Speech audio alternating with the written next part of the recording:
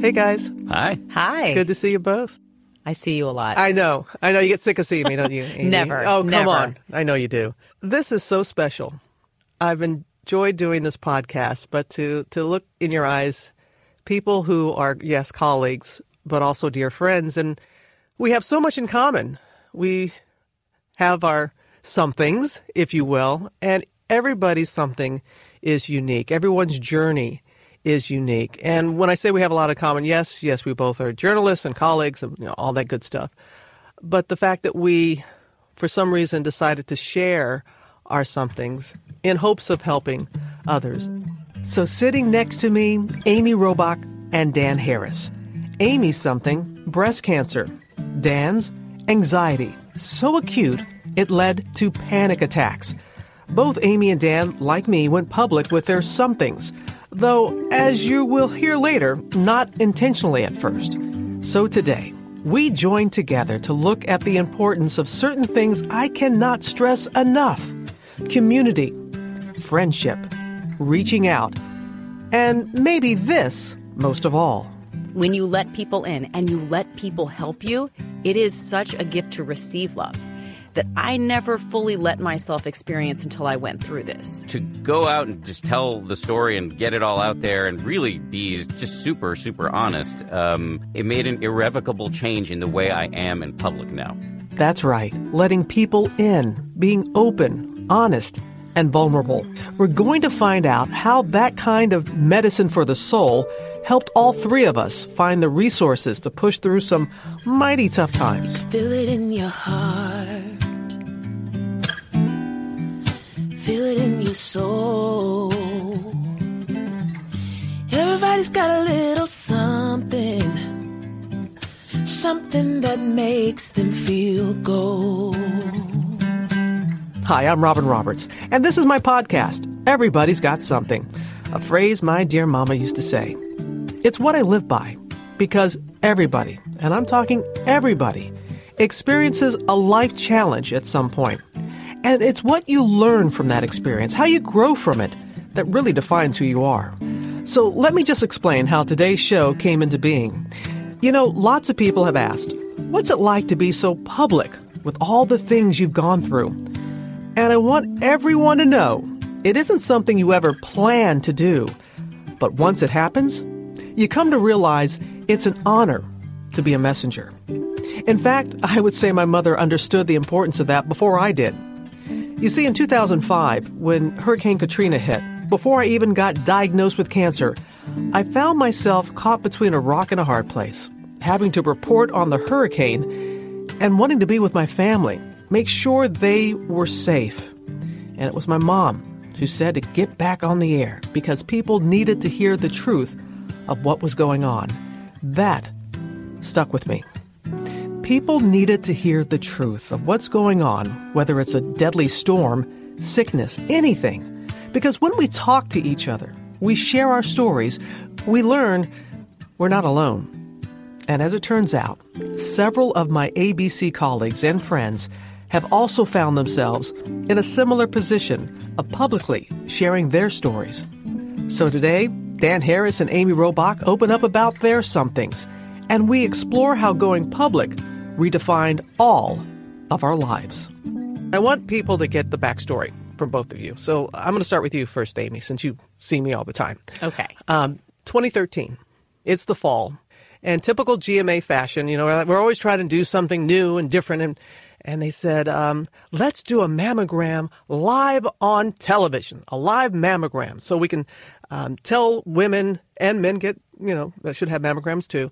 But we want to tell people that they need to take action and they need to do whatever they can because early detection can save lives. So I'll never forget, Amy, you walking into my dressing room because you were like, I'm not doing this. I remember I walked in and I said, Robin, can I talk to you about something? And you said, sure, come on in. And I said, they're asking me to do a live mammogram in the middle of Times Square next week to kick off Breast Cancer Awareness Month. And you said to me, oh, you're the one they asked? Does that sound about right? Yeah, that does sound about right. And I said, exactly. Why me? I have no connection to the disease. If you had said no, it was going to be me. Yeah, I mean, Dan was next. that was the next phone call. And you never had a mammogram. I had never had a mammogram. Right. I was 40, but I did not believe that it was even remotely possible that I had breast cancer. I wasn't in any hurry and had no plans to get a mammogram because I had read and actually announced some of those new guidelines saying women who were at average risk, who had no family history, could wait until they were 50. So tell Ms. Procrastinator and someone who hates doctors that they don't have to go, I'm not going to go. So I felt insincere or inauthentic to then go on television and tell everyone that they should get their mammograms when I wasn't going to be getting mine. And you said many things that were very powerful to me in that moment. You first told me that family history didn't matter. That's right. 80% of those diagnosed don't have a family history.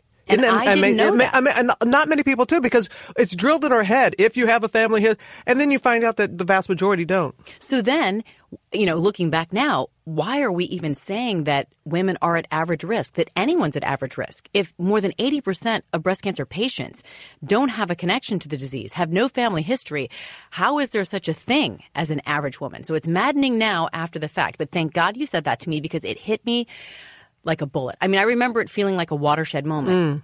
I thought, wow, there's so much I don't know. I actually thought it was probably the opposite.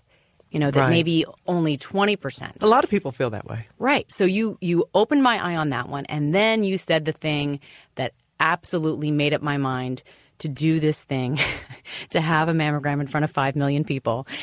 You said to me, I guarantee you, if you walk into that mammovan, and I know it's going to be uncomfortable physically and emotionally and mentally and all of the above, but if you walk into that mammovan, you will save a life. Right. You said someone will go and have their mammogram who wasn't planning on it, and they will find their cancer early, and you will save a life. And I remember feeling like a wave of emotion going over me when you said that to me, because I knew what I had to say next. I'm going to do it, yes. And I asked if I could hug you. Yeah. Let me pause a moment here to explain.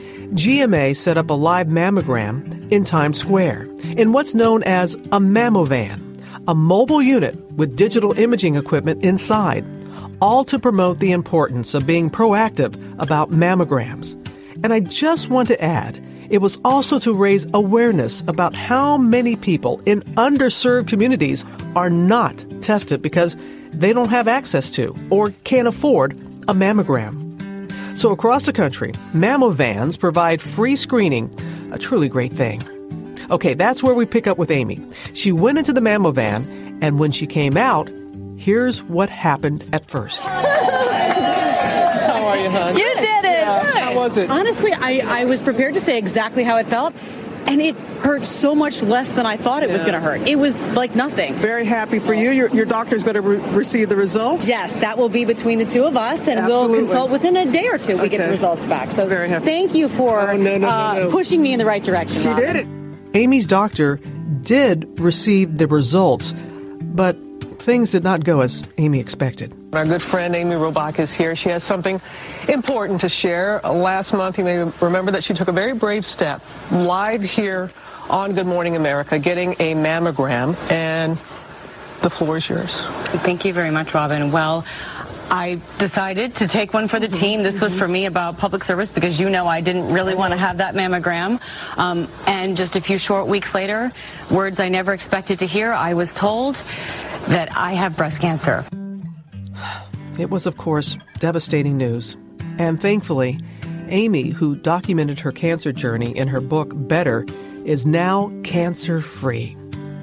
But what we're looking at today is part of that journey, specifically what it's like to be out about breast cancer, if you will, how being open in a way Amy never expected in front of millions of people deeply affected her life. Now let's roll back to when Amy first came to ask me if she should do the mammogram. Here's Amy explaining what really happened, and she didn't even know. I was telling you I had no connection to the disease. I was standing there in your dressing room with stage 2 invasive breast cancer that had already spread to my lymph node. And had no idea. And had no idea. Felt perfectly healthy. I was the right person to do that at the right time. And you're the person who gave me the nudge. You're the person who told me that it was the right thing to do and that it would save a life. And so because you gave me that nudge and you absolutely saved my life, I will always believe that. I feel like it's on me. The onus is on me now to give back and to pay it forward and to let other women know that they have to take their health seriously, that they have to make those appointments, they have to keep those appointments, and they have to stay on top of their health. And you are an advocate. You go around the country speaking. And I'm humbled that you say I saved your life. You saved your life. It's about taking ownership and taking action. And you walked into that mammo van. You followed up. And because you had only one breast done, and it was after the air, Dan, when we're finished, like, oh, we got what we need for TV. And what did the technician say to you? I was about to leave, and she said, you didn't finish your mammogram. You need to come on here and do your second breast before we leave. And there was a part of me that thought, nah, I'm not going to do it. But then I thought, it'll bother me that I made our viewers think I did it, right. And I only half did it. So, again, for the authenticity of it all, I was like, I have to go. The journalist in me, I have to go finish it. And, I'm not sure which one they did. But, I'll never, I don't remember. But I know that, thank God, I had them both done. And thank God that technician read my charts correctly and saw something. She didn't know what she saw, but something seemed a little suspicious. And they called me back, and it was the follow-up that ultimately led to the breast cancer diagnosis. But you've also taught me through both of your cancer fights the power of one story, the power of one voice, because everyone who heard your story suddenly thought, wow, I need to make sure that I'm on top of my health. I need to tell every woman in my life that she has to keep these appointments, make these appointments, check her body, know her body. Trust if you feel something off, go and find out, get second opinions. And so every time you tell your story, every time I tell my story, hopefully people continue to rally and tell their stories and nudge their mothers and sisters and daughters and friends and loved ones. Because as you mentioned, men can get breast cancer too. And this isn't just about breast cancer. I actually had a really beautiful moment a couple months ago where a man tweeted me and said he had a lump on his neck. And he said the macho guy in me would have just figured it was this, whatever, some calcium deposit, something just popped up. And I never would have thought twice about it. I never would have thought I could have cancer. And he said, I remembered your story. And I thought, you know what? I'm just going to go get this checked out. It was lymphoma. And wow. He texted, he tweeted me actually. Right. And he said, thank you for telling your story, because if I hadn't heard your story, I would not have gotten this checked out. You told your story. You told your story, and so beautifully well. Let's hear Dan Harris's story. 2004. Good Morning America. You're on. What happened? Filling in for you. Yeah, I remember. You were, I think, traveling the world. You were conquering. I think you were covering Ronald Reagan's funeral. Oh, that's right. That's right. And there was a period of time when you were the news reader, and I filled in for you quite a bit. Right. And my story's a little less dignified than Amy's. I had a panic attack that morning, June of 2004, in front of, I went back and checked the ratings because I'm a huge masochist, and 5.019 million people. Saw your panic attack. Yeah, it was awesome. Yeah, awesome. Not. It was a scary thing to go through, as you're about to hear. I'm going to play part of the report Dan did for ABC about his panic attack. And as you listen to it happen, take note of Dan's speech pattern. You'll also hear how he becomes increasingly breathless as the anxiety rises in what Dan describes as the most embarrassing day in his life. And the reason this is the most embarrassing day of my life is not that it looks like I've been attacked by a blow dryer and a can of hairspray. No, it's that I am about to freak out on national television. Health news now. One of the world's most commonly prescribed medications may be providing a big bonus. Researchers report people who take cholesterol-lowering drugs called statins for at least 5 years may also lower their risk for cancer. But it's too early to prescribe statins slowly for cancer production. At this point, I realize I'm helpless, so I bail right in the middle. So he gets the copy confused. He's nervous and fumbling. And what you aren't able to see is the I'm holding on for dear life look on Dan's face. And the thing is, what he was going through, lots of people experience. In fact, panic disorders affect nearly 1 in 20 adults, and that's according to the National Institute of Mental Health. And once you have a panic attack, you're not likely to forget it. Case in point, Dan. Describe the panic attack. Yeah, sure. I was a few seconds into, you know how Amy's does this every day. So you're a few seconds. You have like 6 or 7 stories you got to read, and I'm a few seconds into it. It was the main anchors that day were Charlie Gibson and Diane Sawyer. They toss it over to me to do the headlines, and so I'd done it before. I didn't have any reason to be nervous, and I start reading the stories off of the teleprompter, and all of a sudden this just wave of fear rolls over me, and my heart starts racing, my palms are sweating, my mouth dries up, my lungs seize up. I just can't breathe.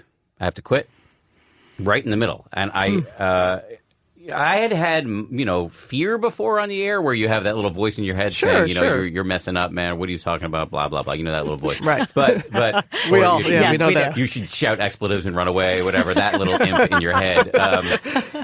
But this was different. This was paralytic. I mean, I just couldn't function. And the more worried I got about what was happening, the less able I was to function. So I had to kick it back to sort of squeak out back to you. I think I said back to you, Rob and Charlie. Let's check that. That does it for news. We're going to go back now to Robin and Charlie. Yep, he sure did. But it was actually Diane and Charlie. And Diane and I are often confused, so you're okay. Yeah. Separated at birth. Exactly.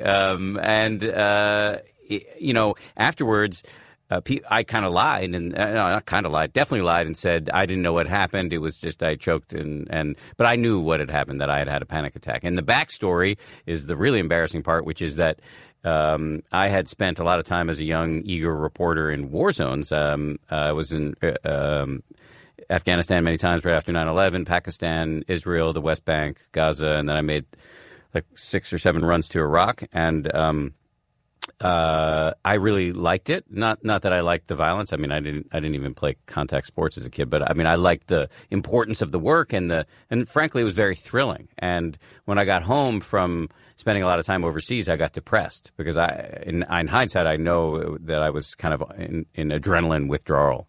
I was really hooked on that lifestyle, and my way of coping with it was very stupid, which is that I started to self-medicate with recreational drugs, including cocaine and ecstasy. And after I had the panic attack, I went to a shrink who is an expert in panic. I didn't even know there was such a thing. And he asked me a bunch of questions to try to figure out what had gone wrong. And one of the questions was, do you do drugs? And I said kind of sheepishly, yeah. And he gave me a look that communicated the following sentiment. Okay, moron, mystery solved. And he was like, wow. yeah, you even though I hadn't been doing drugs that often, it wasn't like I was doing it every day, and I wasn't doing it on the air or at work or anything like that. He was like, it's enough to artificially raise the level of adrenaline in your brain, and it primed me to have this freak out. So you think it's helping you, but it's actually helping to cause the panic attack. I don't even know if I can say I thought about it. It felt good. I didn't even know I was depressed. Like this is how kind of it was this cascade of mindless decisions. It was all like fueled by this ambition and curiosity and sense of idealism about the work. And then it caught up with me. And I got depressed without knowing it, and then started doing these. I had never done hard drugs before. I was 32, and it made me feel better. And it bit me in the butt. But I remember when you decided to tell your story, Dan, and I remember talking to you, and you had written this book, and you came to me. I remember this conversation because you knew I had written a book, and it's very difficult for us to go public. People don't realize that. It's very difficult to share. It's tough enough to go through this, but to go through it and let people in, complete strangers. And you were concerned that people, once they knew that you did cocaine and ecstasy and you suffered from depression and all these things, you thought people would look at you differently. And there was, I wouldn't say there was a fear, but there was a real concern. I felt that right before you released your book. Did you feel? Yeah, I would say fear, bordering on another panic attack. Really? Real fear. Really? Yeah. A couple weeks before the book came out, my mom, who I love and I'm very close with, sent me an wonderful. email and said, don't do it. And the books were printed and sitting in a warehouse. Your mom said, don't do it? Yep. She was just worried. She was being a good mom. She was really worried that I was going to destroy myself. And were you worried about that too? Oh, yes. For you guys, going public I really don't think you had a choice. And also, not only did you not have a choice because of the possibility of losing your hair and that you might look differently some days and that you weren't going to be there some days because you were getting treatment, also because it's kind of a no-brainer from a public health perspective to go public, right. Because it's so you absolutely both saved countless lives. I decided to do it because I, as a result of having this panic attack, ultimately found meditation, which really was useful to me. And I felt that, too, was a public health message. A little less obvious thing to do, though. And I could have written about meditation without talking about my own personal stupidity. But I thought if I was really going to do this, I should keep it real. And I didn't want to write a book about meditation and have somebody leak later that I, had my own personal peccadillos that I wasn't honest about. So I really felt like if I was going to go there, I needed to go there. But I was really, really worried. And I have to tell you, it's humbling, truly humbling. I feel like people use this word humbling in ways that I find annoying. Like when they win an Oscar, they say, this is humbling. It's not humbling. But what was humbling for me about the book was that I realized that people don't really care about me. My interest, the things that happen to me that are mildly interesting to people. Yeah, okay, so he too is an idiot like everybody. So that's kind of amusing. But what they wanted to know was, what do you have for me, Harris? And I actually felt like I had something useful, which was, hey, I found this thing, meditation, which I always thought was weird, but actually there's a lot of science that says it's really good for you. And that's what I've got for you. Yeah, and we're going to talk about meditation a little bit later. I did it this morning, and I started doing it, and in part because of you. Amy, like all journalists, we don't want to be the story. And you were very hesitant because you knew that you would become, and you were very uncomfortable about that. The shoe was on the other foot now. How did you handle it? I actually, when I first went public, felt really proud about letting women know how we're all vulnerable. If you're a woman and you're getting older, you're at greatest risk for becoming a breast cancer patient. That's just the truth. Those are the two biggest risk factors, being a woman and getting older. And I thought it was a no-brainer to tell people about getting early detection and your surgical options. I advocated for no specific surgical option, but I chose a double mastectomy for a lot of personal reasons. It turned out to be the correct one because they found a second malignant tumor. I had precancerous cells all in my other breast, so it was the right choice for me. What I wasn't totally prepared for was some backlash, because there are many cancer groups out there who don't agree with certain treatments, don't agree with where the funding is going. And I was naive to all of it because I was just walking into this world. And I have amended my message because there are many people in the breast cancer community specifically, as you know, Robin, who are stage 4 metastatic.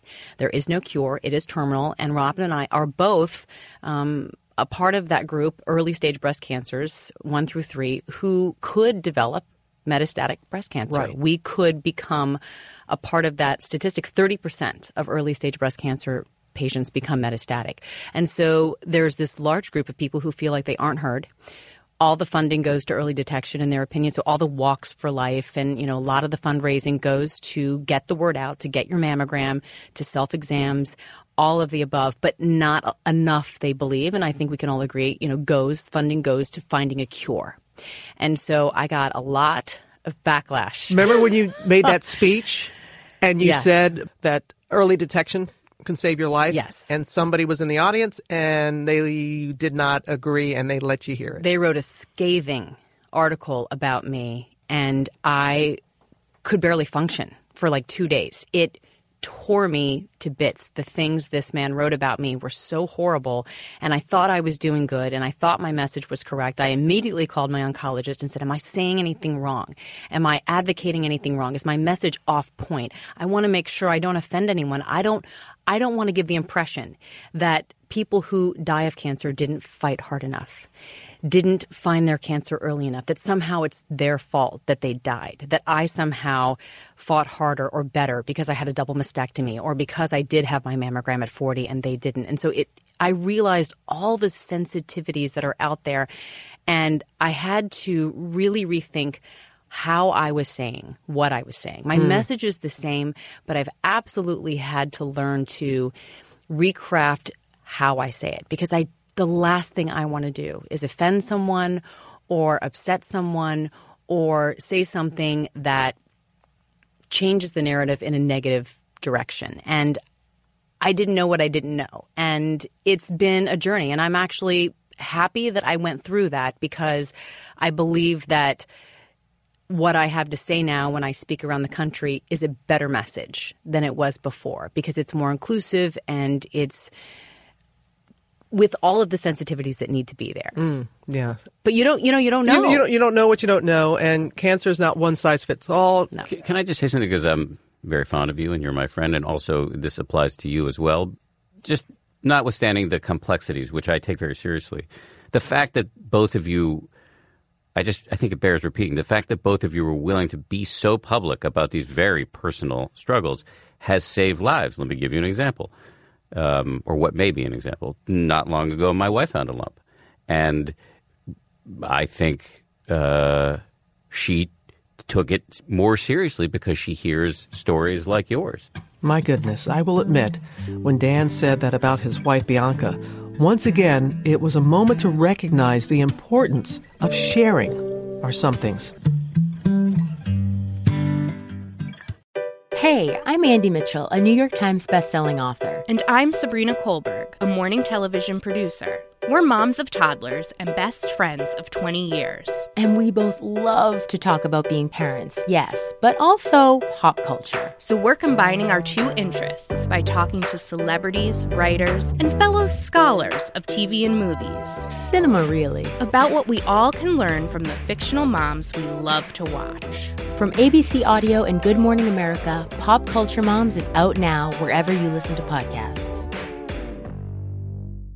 The Girlfriend is a free weekly e-newsletter from AARP built on the belief that girlfriend power is everything. It offers stories for Gen X women related to sex, health, beauty, travel, and money.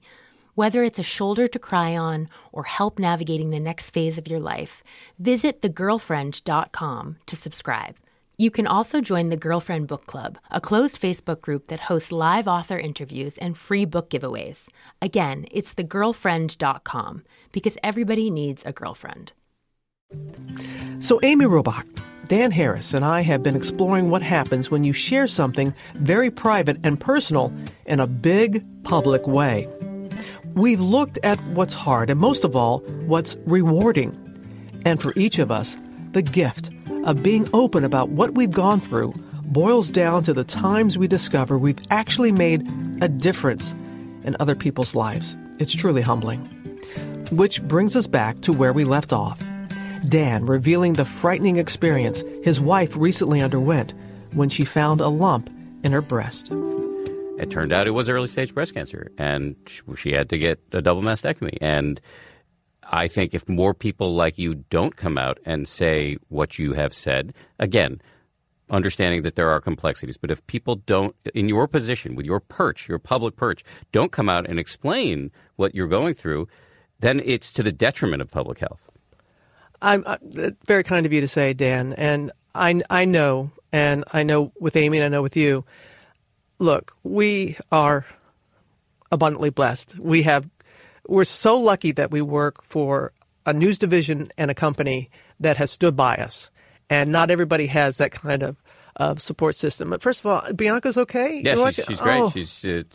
She just had her final reconstruction surgery the other day. Wow. It's a nightmare, but she's I'm glad fine, cancer-free. I'm glad. Yeah. So happy for Bianca. I'm glad. And your little baby boy. And you know what was really sweet? Boy. That Dan actually called Andrew, my husband. And that's also, a beautiful part of the story when you hear from the caregivers, because you, Dan, and my husband, Andrew, and I know that all of the people who stand behind all of us, Amber, for you, Robin, they're the unsung heroes. Yep. And they have to bear the brunt of the drugs we're on. the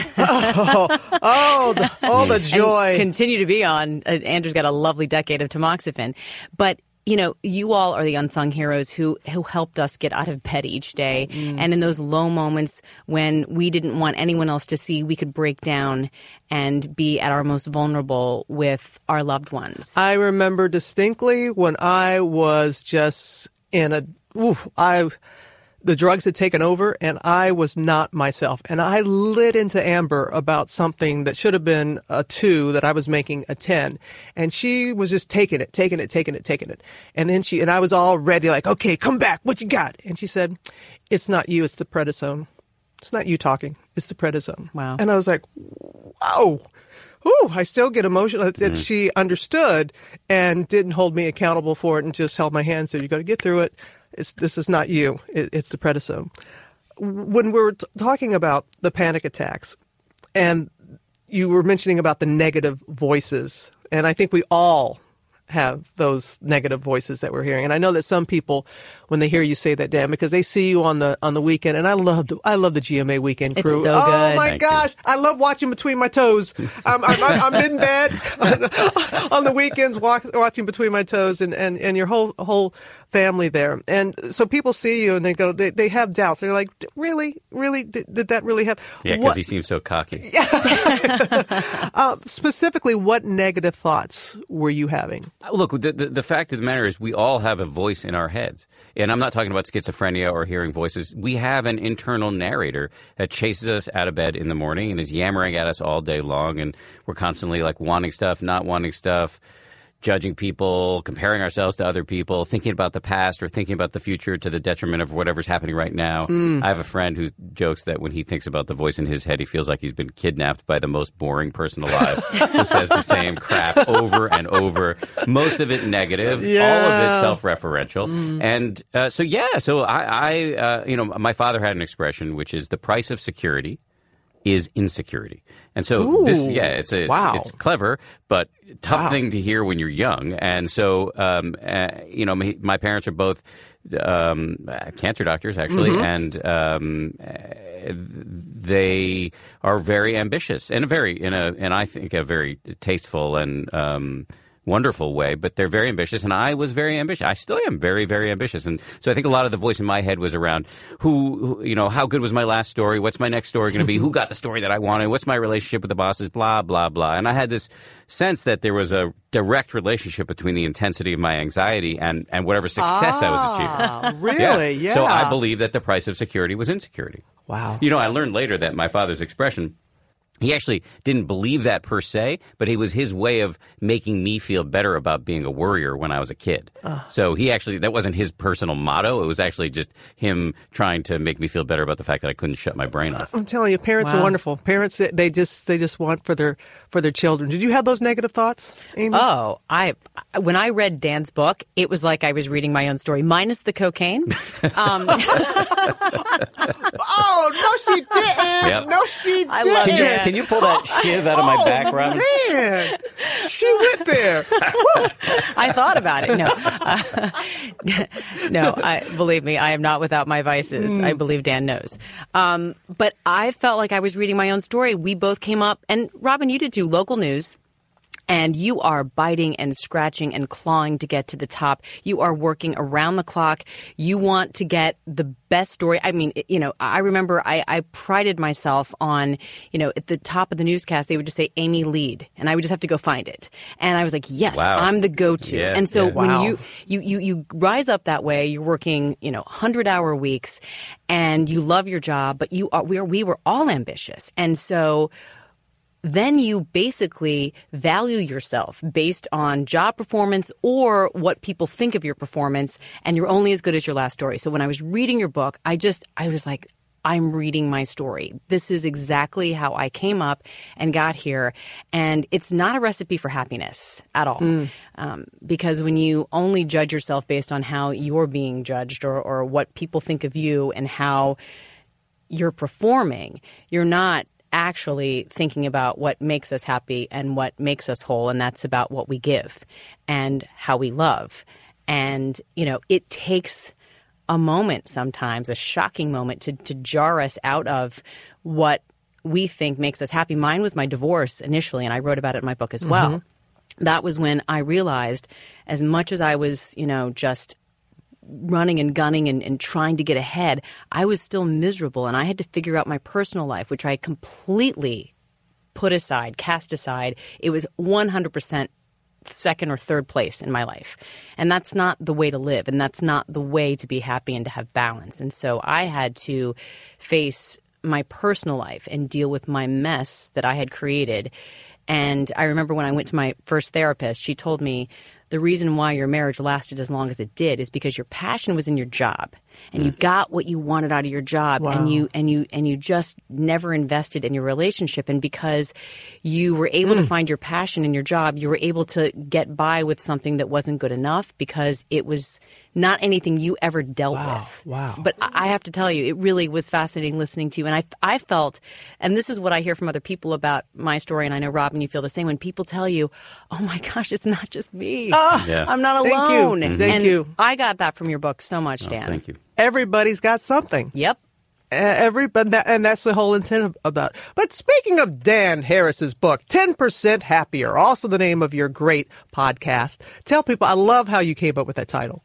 Oh, I was actually talking to a senior producer at Good Morning America, Chris Sebastian. She was asking, I got to tell you, meditation is like the only time in my life when I've been ahead of any curve. Like, I'm always late to every trend. But somehow I got on the meditation bandwagon early. And so it was early enough that people thought it was very strange. And I was talking to Chris, who was overseeing my work, and she was like, what is going on with you in this meditation thing? What's the matter with you? Why are you doing that? And I had to come up with an answer, and I was like, it makes me like 10% happier. And I could see the look on her face change from scorn to, mild interest. Like, oh, that's a reasonable claim. I would do that. And then I was like, that's my shtick. Yeah, you're not overstating it at all. But I love how you say, because if you get 10% back on an investment, good return. Yeah. That's amazing. It's great. So why not? Because people, it's a little grandiose sometimes to go, I'm going to be the happiest person in the whole wide world. No, just be 10% happier.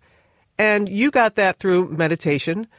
I started meditating. We do different types. Give us a crash course on what's the type of meditation that you do? Sure. I do something called mindfulness meditation. The word meditation is a little bit like the word sports, So there are a whole range, the water polo and golf don't have a lot in common. I do transcendental. You do transcendental meditation, which is also TM. The two big kinds of meditation that are most widely practiced, I would say, in the country are TM, transcendental meditation, and mindfulness meditation. That's fairly accurate. And they're the two forms of meditation that have been studied the most in the labs. And so mindfulness meditation is, to very, very simply put, involves 3 steps, which is you sit with your eyes closed. You can keep them open a little bit if you want. That's the first step. You sit comfortably. You don't have to sit in a funny position if you don't want. The second step is to feel your breath coming in and going out. Pick one spot. Usually it's your nose or your chest or your belly. You're not thinking about your breath. This is kind of different for us. You're just feeling the raw data of your physical experience, just feeling that happen. And then the third step is the most important, because as soon as you try to do this, your mind's going to go nuts. You're going to start thinking about, what am I going to have for lunch? Where did gerbils run wild? Why did Dances with Wolves beat Goodfellas for Best Picture in 1991? Whatever. You're just going to go nuts. And that's totally fine. That is the way the mind works. The whole game is just to notice when you've become distracted and to start again and again and again and again and again. And every time you do that, it's like a bicep curl for your brain. And this is what shows up on the brain scans when they study the brains of meditators. TM, as you know, is slightly different. It involves a mantra, which is a word that you repeat to yourself silently inside your own mind. And it performs the function of blotting out a lot of your discursive, chattering thinking. And so it can give you these moments of peace. But the same that you were just talking about with TM, yes, those thoughts come in and you just gently push them away. You don't get mad like, we cannot shut off our minds. No. I'm looking at Amy right now, and she's like, because we asked her earlier, do you meditate? And I know you very well. You know what I do? What? I medicate. I drink rosé. Exactly. Is that wrong? There's no judge. This is a no judgment zone. I wish that I could contribute. Why do you think why everybody can meditate? I've tried. I actually got one of those apps on my iPhone, and it like ding, it did that thing. Yeah. And I was so annoyed.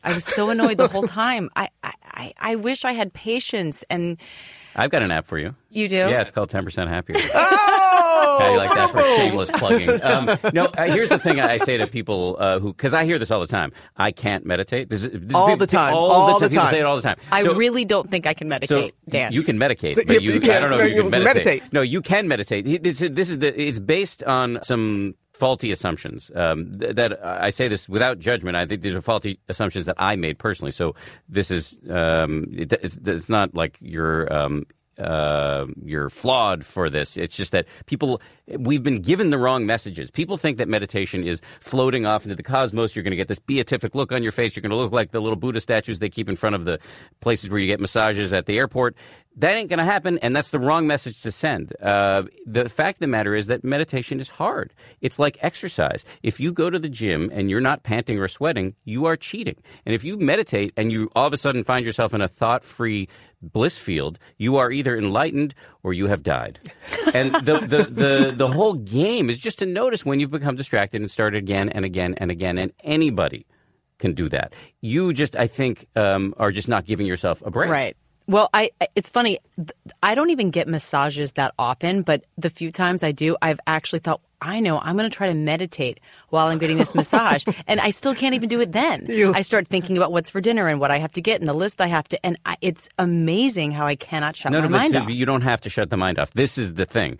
All you have to do is notice when you've become distracted. Can I get a witness in here? Preach it. You just have to notice when you've become distracted and start again. So it's totally cool when you, like, if you start doing your to-do list or thinking of all the people who, you don't stop doing the to-do list? You just keep going? You just notice when it's happened and start again. And you push away. And what is the benefit of that? The benefit is you are constantly besieged and beset by thoughts, urges, impulses, and emotions all day long. And you're yanked around by them because you don't have any distance from them. The act of meditation is just seeing, I'm having these uninvited thoughts and urges and impulses all the time. I don't need to be controlled by them. And so then when for me, like the urge to say the thing that's going to ruin the next 48 hours of my marriage or eat the next, the 79th cookie, I notice now, that's happening in my body. I can feel it in my body or my mind, and I don't have to do it. So it actually gives you impulse control. Yes. That's it. And also, among other things. Yeah. And focus, calm, relaxation, and mindfulness, which is just the ability to see what's going on in your head without being carried away by it. And there's this thought, as Dan was saying, that you have to be seeing colors and you're and doing all these things. And I remember when I first went with my instructor, Bob Roth, and, when I first did it, I did do that. I was like, oh my, this is awesome. I mean, I am just floating. And then I did it on my own, 3:30 in the morning, and I could hear the traffic on the West Side Highway, and I wasn't, I didn't feel it was working, and I'd go back for my follow-up, and I'm kind of discouraged. And he's like, well, what's the matter? I said, I did it, and I just don't feel like it was like when I did it with you. And he listened, and he said, think of it as a big pool when you're meditating. And there's a deep end, and there's a shallow end. You were in the shallow end, but you still got wet. And I was like, oh, that's right.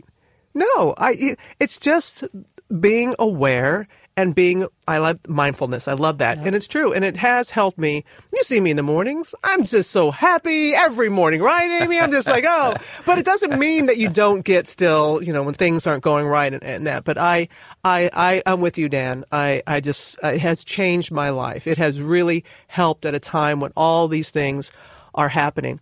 When you both decided to share your journey, share your story, there is, and I found through being vulnerable, I found strength. Vulnerability can lead to actual strength that I didn't even know, and that was not my intent. My intent was I'm going to help people, and I was, oh my gosh, so helped in return. What did being vulnerable, in public, what did that do for you, Amy? It's so freeing. Because when you just tell everybody what you're going through, and even the embarrassing stuff, it's just so freeing because you don't have to pretend. You don't have to hide. How many of us go through the day pretending it's all good or pretending it's great? And when you can just tell people what you're going through, the tough stuff, the hard stuff, and inspire people that you can still get up each day and, and still function and function well. For me, I felt like a weight was lifted off my shoulders. People have said to me, and I don't feel like this at all. You're so brave to share your story. I don't feel brave at all. I feel so lucky to be able to share my story that people actually want to listen to what I have to say. They want to hear about what happened. That's such a huge feeling of comfort and relief to me that I get to talk about it because it's my therapy. Yeah. Yeah, exactly. And I have to say this, Dan. I've always, loved you both, always been big fans of you, professionally and personally. I saw a change in you. I definitely saw a change in you, Dan, after you released your book, after you told your story, after it was out there, and it was like, this is me. And man, you have never seemed happier, lighter. Do you feel that way? Yes. Amy nailed it. You nailed it. I mean, Amy nailed it in that it is completely freeing. Yeah. I feel like I had a huge secret, and some part of me was always worried. Like I wasn't. I know. I wasn't the smartest when I was doing drugs. Like I wasn't like keeping it quiet, and I always felt like it was going to leak at some point, or that I was a fraud, yeah, or I know. and also. I grew up in a time of television. I think we all grew up in a time of television where, Peter Jennings was my mentor, and it was a very buttoned down, straight laced type of thing. And so to go out and do this thing and just tell the story and get it all out there and really be just super, super honest. It made an irrevocable change in the way I am in public now because I feel I don't have anything. There's nothing to hide now, nothing. Yeah. And like the worst is over for me. It did the combination of that and having a baby were the two things I think that really affected a big change. Yeah, in my life. It's wonderful. It's wonderful to see that in you, and it's not like there was anything wrong before, but there is. There is a. Ask my wife. She thought there was something wrong. leave Bianca alone out of that. But we should say this, okay? There are many people who don't want to share, and it's okay. Absolutely. I don't want somebody who's listening and saying, I don't want to tell my family, friend. Well, it's a personal choice, and I would encourage because it is freeing, and you have to try and understand why are you holding back. But when I speak to people and I say, everybody who is a thriver, because Amy knows I love to say thriver. I don't like survivor because it's like, I'm just surviving, but thriving. And we're doing that. And I said, thrivers, please stand up. And they stand up and they're, you see them.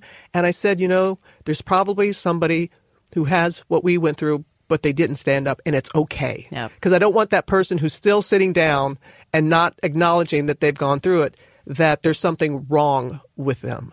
It's a personal choice. It is an absolute personal choice. I know that I've urged people who feel reticent to share because the gift that I got, and I know you got too, Robin, I felt so much love. Yeah. I was bowled over at how much love I received from people I didn't expect it from my community, and it's humbling. I will say that it's hard to accept charity, and I think that's a part of it. No one wants to be pitied.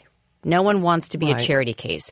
And to let people help you, to let the women, the mothers of my daughter's school, give me a hot meal every night when I just didn't want anyone to go to a fuss about it. I was embarrassed.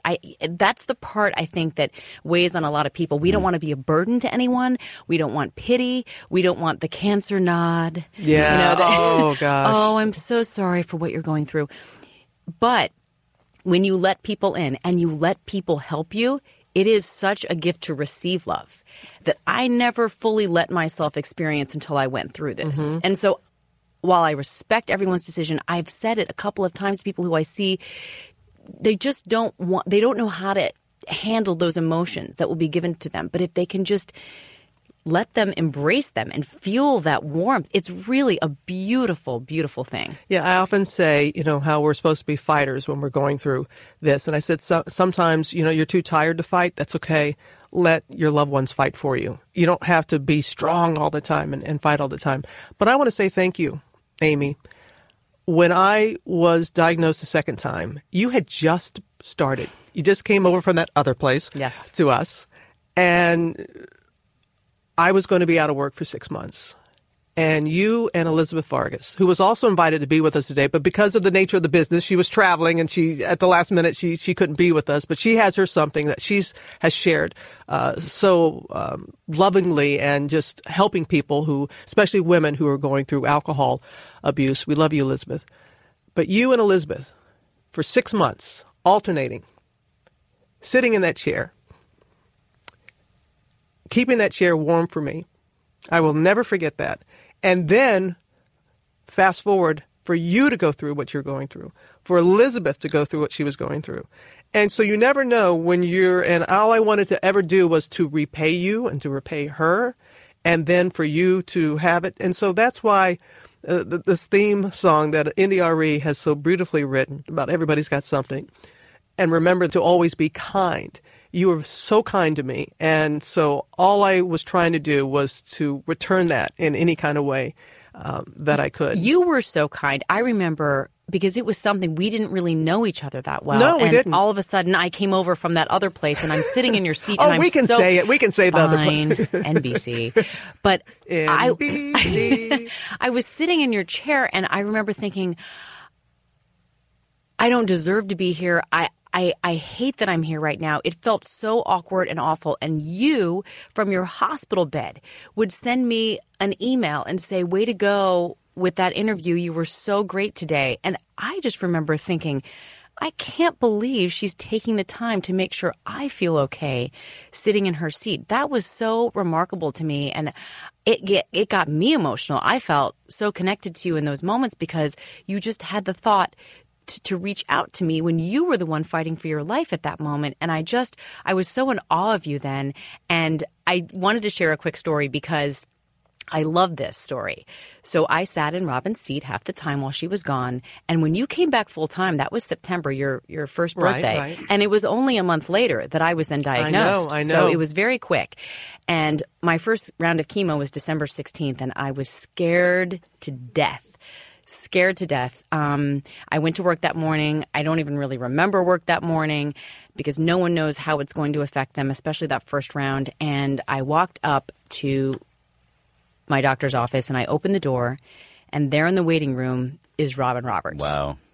And I was confused. Wow. I was like, why is Robin here? Like, did she have an appointment? Because we actually shared the same oncologist. Right. But it just didn't even dawn on me that you were there for me. And Robin stood up and she said, I heard you were going to be sitting in my seat again. The chemo chair. The chemo chair. This time it was the chemo chair, not the anchor chair. Yeah. And you took That's my amazing. hand and you walked me down that hallway and you showed me. And we were literally in the same chair in the same room. Yeah. And Robin said, that's where I sat. And that's where my mama sat. And she said, you got this. And I believe you went off to go see the Pope after that. I did actually. Just all in a day for Robin Roberts. No, Pretty incredible. I was on my way to the airport, yeah. It was a full circle moment for me in so many ways. I don't even have the words to describe how I felt in that moment, what you did for me, how you supported me, and really, more than anything, just by your amazing example, I knew that I had life after cancer, and I knew that I could live with cancer. I knew I could go to work through cancer. And again, not everybody can. Not everybody has the strength. Not everybody has the same treatment. So I'm not acting as if I was a superwoman and other people weren't as strong, because that's just not the case. And some people, like, we can still get paid. There are other people who don't go to work. They're not going to get paid. And they have to go to work. Right. Yeah. We had a very special circumstance, but you were just such an inspiration to me, knowing that I could. I had it in me, and that you showed me. I know the day after I got diagnosed, I just wanted to hear your voice and hear your strength and hear your vibrancy and just know that I had hope. Hope was what I needed, and you gave that to me. And you guys are both giving that to everybody who watches television here or this podcast and gets to hear your stories. I mean, this is incredibly important to people. It's incredibly important. You got to have hope. And we talked about your beautiful wife who was there for you, your parents. That wonderful weekend crew, that wonderful GMA weekend crew that you have. Who was your support system? Who was around you, Dan, after you revealed so much and even before, that helped you? I got ABC was unbelievable when I decided to write this book because I had a lot of hesitation. And the two people who actually came in the clutch moment, the day that I got the email from my mother saying, don't write the book, don't release the book, even though it was written and like in a warehouse and getting ready to be sent to bookstores, I was shell shocked. And I happened to have a pair of meetings that day, one with Diane Sawyer and one with Ben Sherwood, who's now the head of all of ABC Disney Television. At that point was the head of ABC News. And I went to Diane. I said, my mother sent me this note, and she said, I love your mother, but she's wrong, and we got your back. Write the book. That's our Diane. Put the book That's out. our Diane. And then I went to Ben, and I told Ben, and Ben started to cry and said, I feel how upsetting that would be. Because I, too, love my mother, but this is the right thing to do. The book's going to help a lot of people, and we will protect you. Wow. Those are those two people, I'm telling you. Diane, we used to call ourselves Thelma and Louise in the morning, and she was there literally holding my hand when I announced to the world that I had breast cancer. And she was one of the first people outside of my family when I was diagnosed again. We just happened to be at a book party. It was in the afternoon, and I wasn't really ready to share because MDS, myelodysplastic syndrome, didn't really know that much about it. And I saw her, and I just melted. I said, I got to talk to you. When are you available? And we both were, busy, and we ran off. I was in the car, and she emailed me, said, tell me now. Don't wait. And I reached out to her. She's just, we are so incredibly lucky, blessed, you name it, to be where we are and to have the people around us. So let's give equal time. We talked about 10% happier. Better. Better is your book. Yes. And I love the title of that. And how are you better now, Amy? I am better in every way. I am a better mother. I am a better wife. I'm a better friend. I'm a better daughter. I'm a better sister. And it's all about, this notion we've heard about, but it just hits you like a ton of bricks when you suddenly feel like you're fighting for your life, when you know what fear can do to you. Like, you realize the only thing we are guaranteed is right now. Nobody knows that tomorrow is coming, and nobody knows what's going to happen.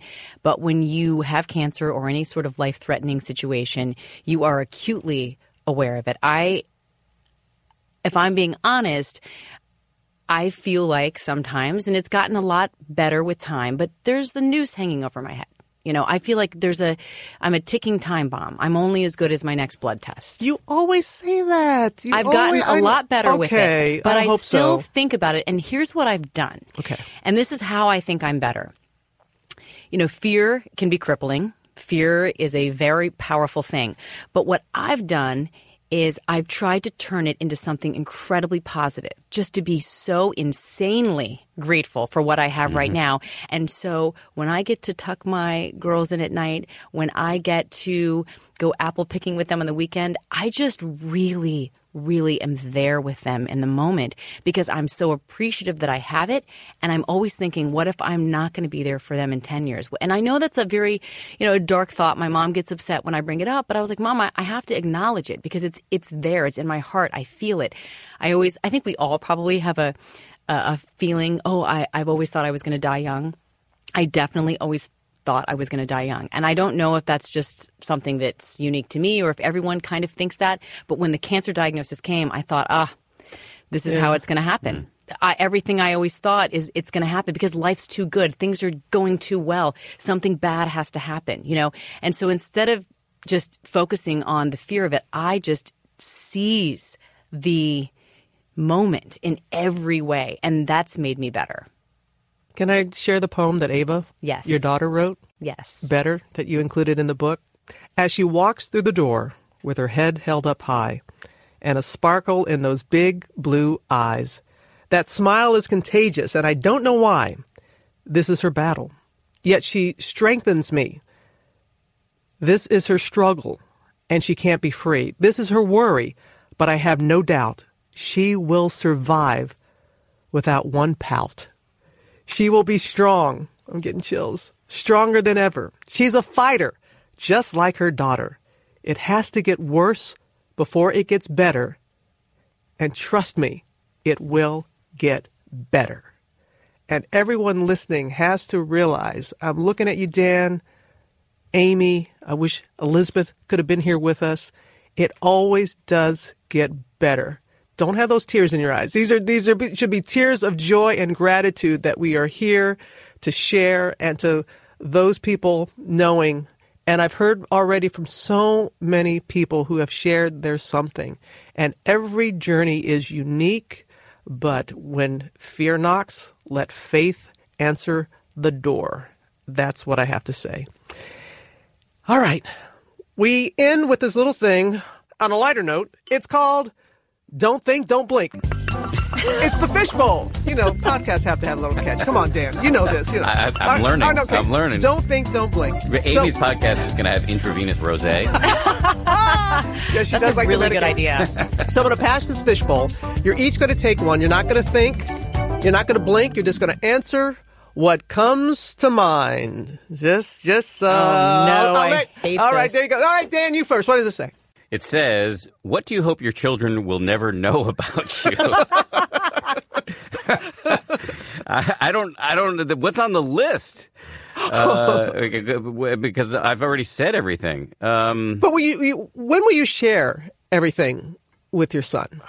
I don't know. I haven't thought it through. I just can't believe he exists.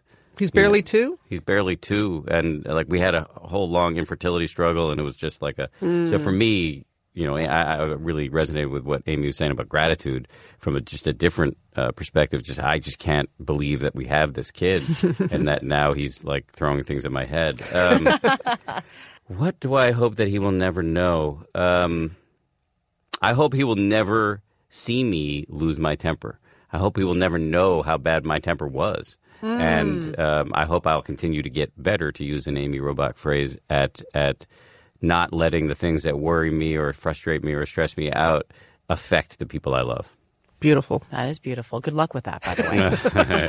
I have an almost 14-year-old. Yeah. Boy, she's coming at you hard. I thought she was going to say, I got a bottle of rosé for you. And what's yours, Amy? All right. I didn't peek, by the way. Okay. All right. Name something that makes you laugh so hard it hurts.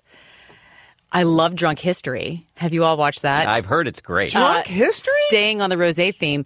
Yes. So they actually have famed historians, and like Lin-Manuel Miranda among them, who then proceed to get completely and totally drunk. And then have to, and they make sure, like, we're talking, like, I like pass out drunk. And okay, I'm sick a little Always bit. good all right? television. It's really funny. But then they have to go through the specifics of a moment in history, like George Washington crossing the Delaware. And then they reenact the narrative, the drunk narrative, with actual, like, actors that you know and see, you know, that are famous. And it is the funniest thing. It's my Friday night fun. I laugh. I just will sit there and watch it and laugh so hard I'm crying. I highly suggest it. Okay. And you're kind of laughing with them and at them. So it's extra fun. It's like the double whammy. People say it's great. People don't know how twisted Amy is. She's also got this big horror thing. She's like loves horror movies. I know. Trust me, I know that part about I'm just her. escaping reality, guys. Don't say anything bad about horror movies. She will cut you. She's always carrying that I'll send a shiv. demon to haunt you. Yes, exactly. As we come to an end, since we are journalists, and I think of how are we going to sign off? Remember, of course, Uncle Walter, and that's the way it is. So how are you going to sign off? What is your sign off, your final... Your message. I know what mine is. Well, then why don't you go first? Hot mess, still blessed. Hot mess, like that. still blessed. Okay, I know what I'm going to say. This is something I actually say to myself before I go on the air each day. Mean what you say what you mean. I don't always succeed, but I try. It's a good North Star. And what's that other one you say, stop it some more? Yeah. Well, that's when someone's giving you a compliment. You can just say, stop it some more. I love that. That's really good. And yours, Dan? Here's the thing that I think is core to the extent that I have a message now, is that it just goes back to our discussion about meditation. That it turns out the science suggests that the mind is trainable just like the body is trainable, that you can change your mind just the way you can train your bicep in the gym. And that is a huge and empowering and radical notion. And more people need to know that and take advantage of it. Optimism is a muscle that gets stronger with use. I agree with that, too. Optimism is a muscle that gets stronger with use, and that's what you're talking about. Every aspect of our body we can train, and we can train that, too. Thank you for making your mess your message and for sharing your something with us. Hot mess, still blessed. Hey, thank you for having us on. Yeah. Next time, please don't put me next to Amy. I wish the conversation didn't have to end, but that is our show for today. And I gotta say, it was a special one for me. Just so great to be with Dan and Amy, because we rarely get the chance to just sit around and talk with each other. And I'd like to extend that idea by encouraging all of us to do just that. Take the chance to share your story openly whenever possible. In fact, it's been so great to hear from listeners of this podcast. And I'm grateful, very grateful to everyone writing to us about their somethings. We hear you, and we'd love to keep that conversation going. So if you've gone through a something, let us know about it. Write us at robinpodcast.com. And while you're at it, become a subscriber. Plus, if you are enjoying Everybody's Got Something, please take a moment to write a review on iTunes. And we thank you so much for that. It truly helps us. Speaking of iTunes, if you want some wisdom and humor mixed in with a dose of enlightenment, be sure to check out Dan Harris's podcast, 10% Happier. And here's to the podcast pod who always make me, much more than 10% happier. John, Steve, Josh, Andy, Evelyn, Alex, Gabe, Danielle, Rennie, Ida, Jade, Debbie, and Julian. Until we meet again, wait for it. One more time. Come on, you know what's coming. Say it with me. Hot mess, still blessed. I'm Robin Roberts.